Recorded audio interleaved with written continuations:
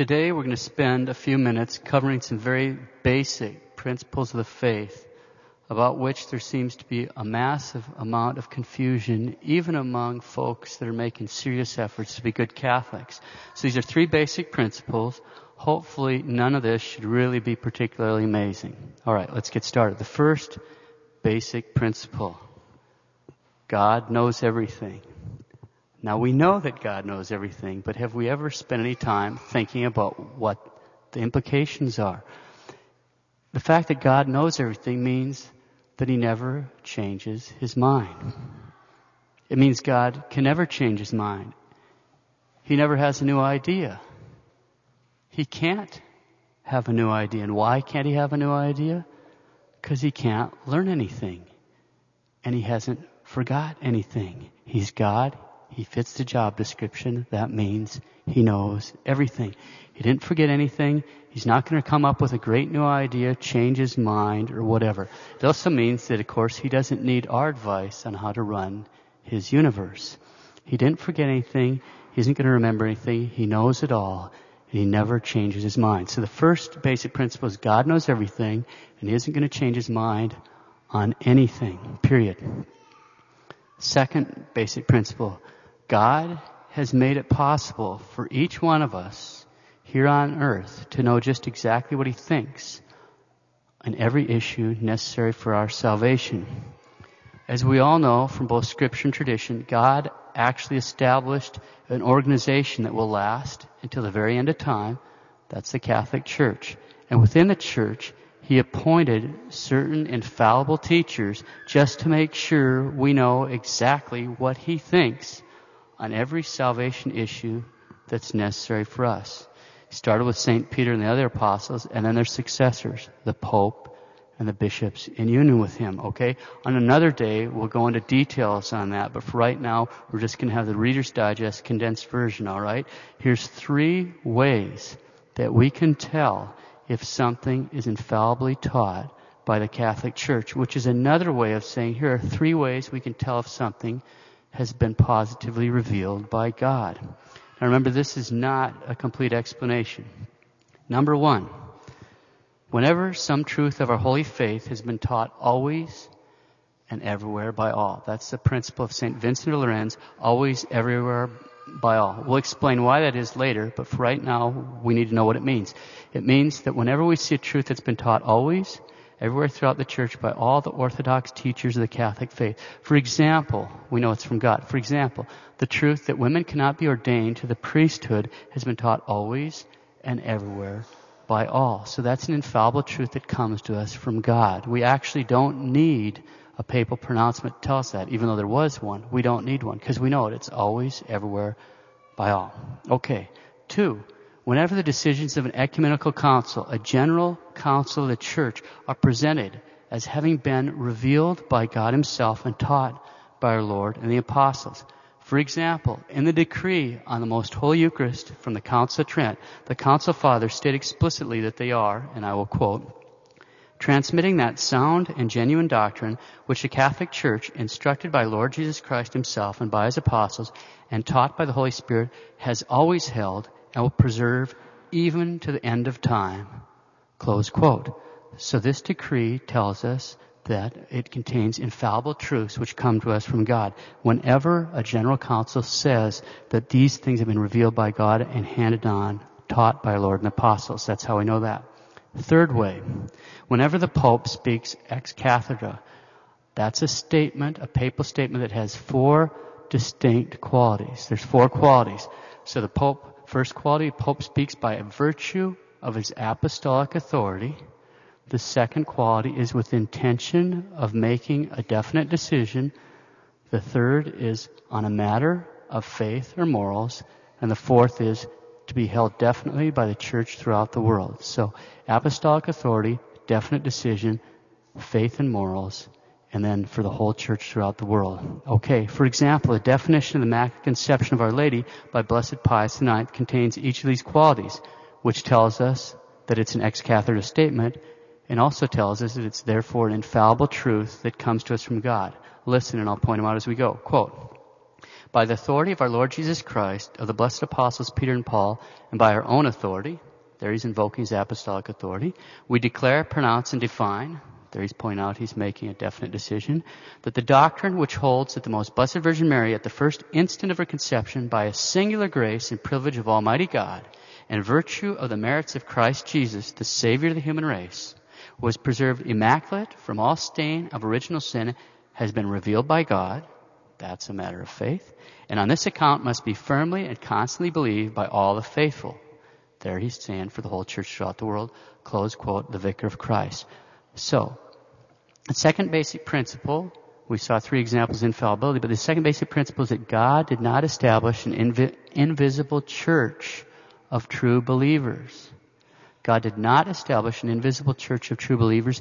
God has actually established a visible church of true teachers, the Catholic Church, so that we could know without any shadow of a doubt exactly what he thinks in every salvation issue.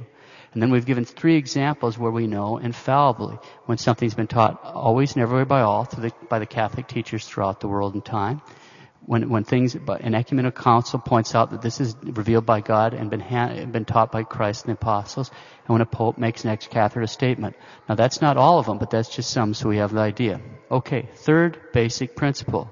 God gave the church the power to teach in his name, but he did not hand over to the church the power to change his teachings. This is important. It's actually just easy to see why that has to be true. The church, the Catholic Church, speaks as the voice of God in the world. It speaks in the name of God as the official witness for his saving truths. This means the church teachings can never change. The dogmas proposed by the church for our belief, the official teachings of the Catholic Church can never change. In fact, not even the Pope can change or eliminate any of the teachings of the church, as we can see from the infallible teaching of the First Vatican Council. Quote, the popes had defined that those matters must be held, which, with God's help, they've recognized as an agreement with sacred scripture and apostolic tradition. For the Holy Spirit was not promised to the successors of St. Peter that by his revelation they might disclose new doctrine, but that by his help they might religiously guard and faithfully explain the revelation or deposit of faith that was handed down through the apostles. Close quote, the infallible teaching of Vatican I. This tells us what the role of the Holy Father is. It's not to reveal no doctrine at all. No. He guards and faithfully explains the revelation or deposit of faith that was handed down. That's what he does. He's a guardian, and he's also one that explains it. That's his role. It's not to come up with something new. That's not the role of the Pope.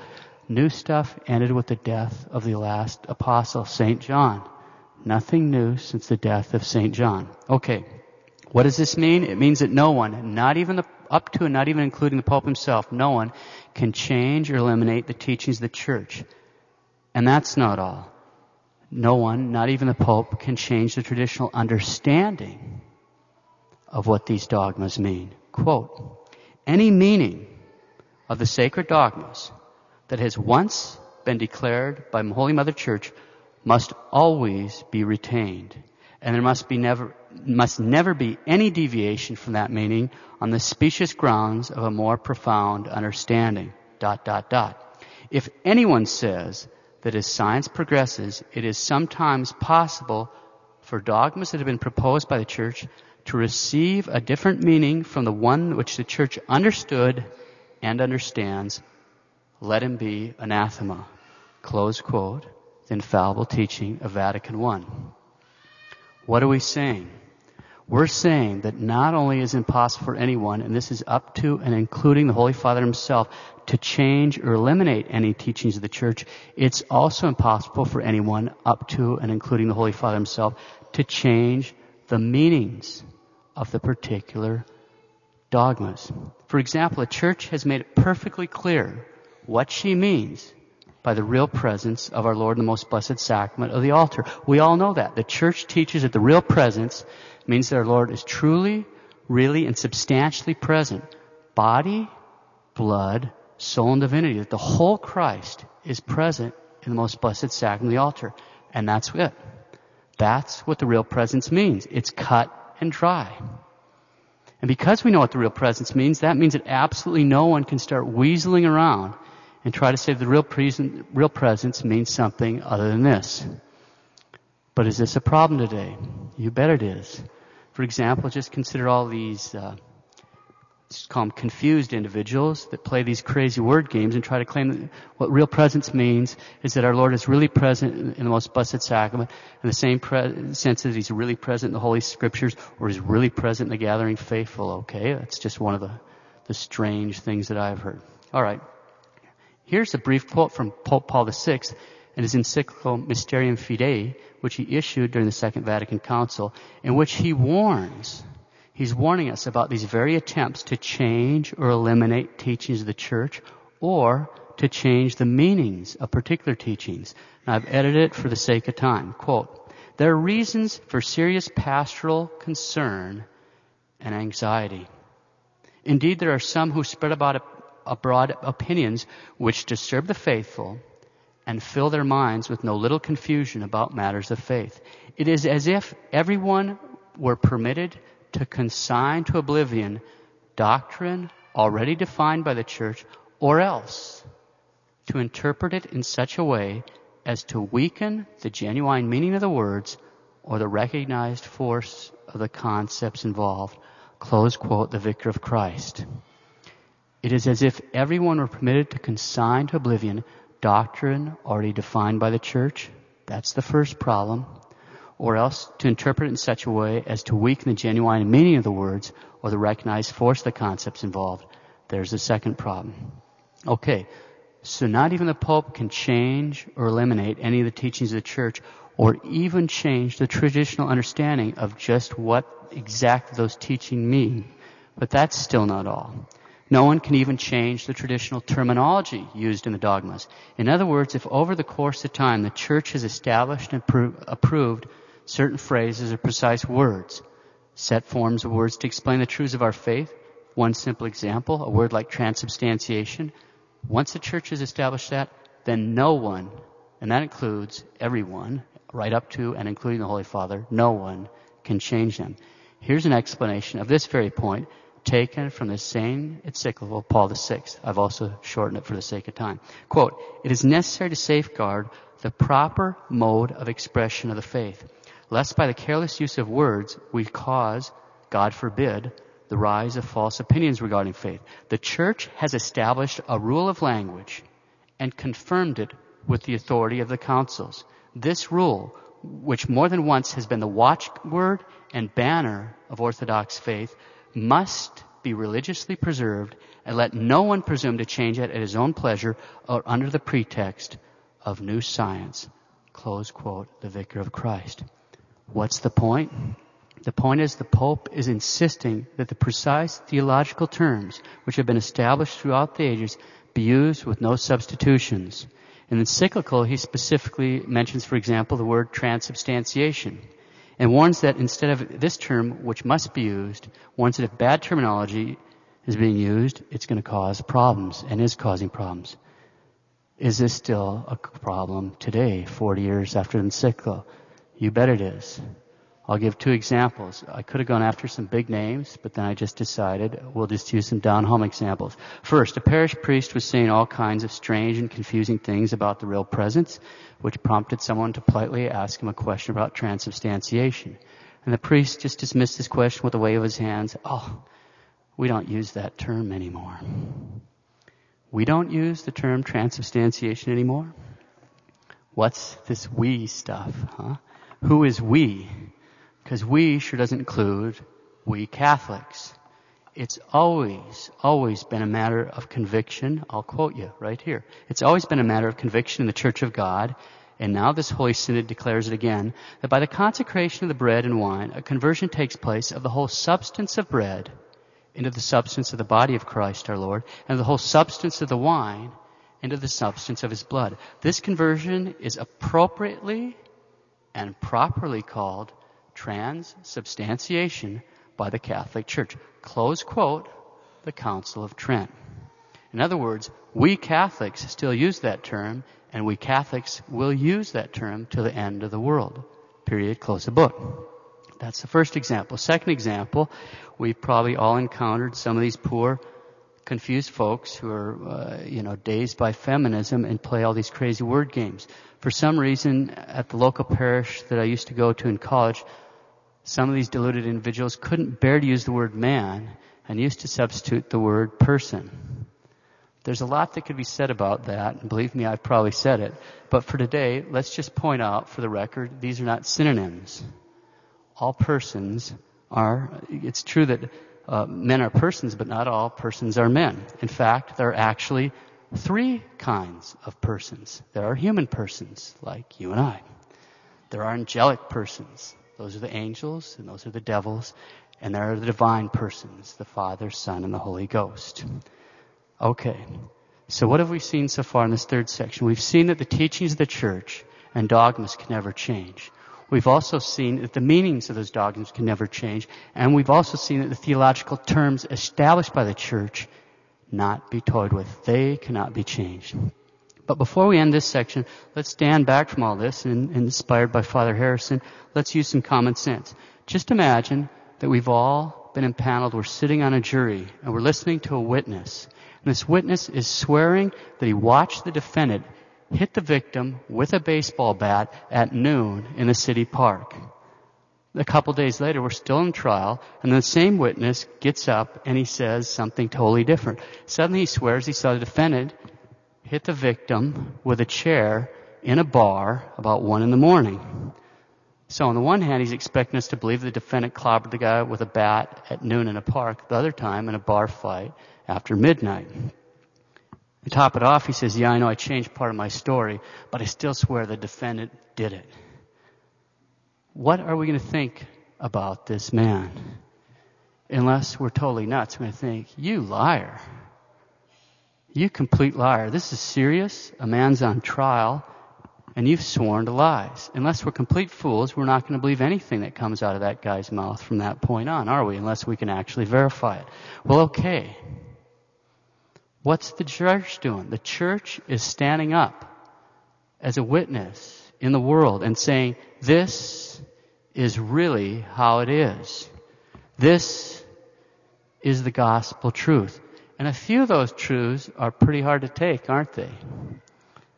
God says we must do this and we can't do that. Somewhere in those 10 commandments, everyone has a problem, excepting, of course, Our Lady. Somewhere in the 10 commandments, thanks Adam, everybody has a problem. So the church stands up in the world and says, day after day, year after year, decade after decade, century after century, God says that's how it really is. And if she ever even wavered on one thing, what would we think? We'd think the same thing we thought about that guy changing his sworn testimony about the bar fight, and so would everybody else. So would everybody else. The teachings of the church can never change. Oh, sure, some practices can change. You know, the sanctuary lamp, that's beeswax. It used to have to be olive oil, but the church allows us now to use beeswax candles instead of olive oil lamp. It used to be forbidden. I mean, we give Easter eggs because it used to be forbidden to eat eggs and dairy products during Lent, but the church has changed that practice. So some practice can change if they involve a matter of discipline. God did give His church power to do that. But the teaching of the church with respect to the deposit of faith, the truths which God has revealed, the truths that come to us from Christ, that can never change because it expresses the teaching of Christ Himself, and God never changes His mind. Let's close. Today we took a quick look at 3 basic principles. 1, God knows everything, and He isn't going to change His mind on anything. 2, God actually established a visible church of true teachers, the Catholic Church, a living, infallible teaching authority, so that we could know without any shadow of a doubt exactly everything we need to know on issues that concern our salvation. 3, the teachings of the church, the dogmas, can never change. The meanings of those dogmas can never change, and even the terms used by the church to explain those dogmas can never change. Look, as the apostasy and the confusion in the church and the society increases, we should not be surprised or discouraged. We should even expect to see or hear that this inconvenient church teaching or that inconvenient church teaching has been updated or changed, or that now we have to understand it in a new or different or more nuanced manner, or the traditional terms weren't accurate enough, or that needs to be put in modern language, etc., etc., etc. We need to expect these kind of things. We don't need to be surprised or discouraged at all. It shouldn't affect our faith in the slightest. No matter what kind of nonsense we hear, we can remain calm and confident. The teachings of the church are truths which, as St. James puts it in today's epistles, which come to us from above, coming down from the Father of lights, with whom there is no change or shadow of alteration. Amen.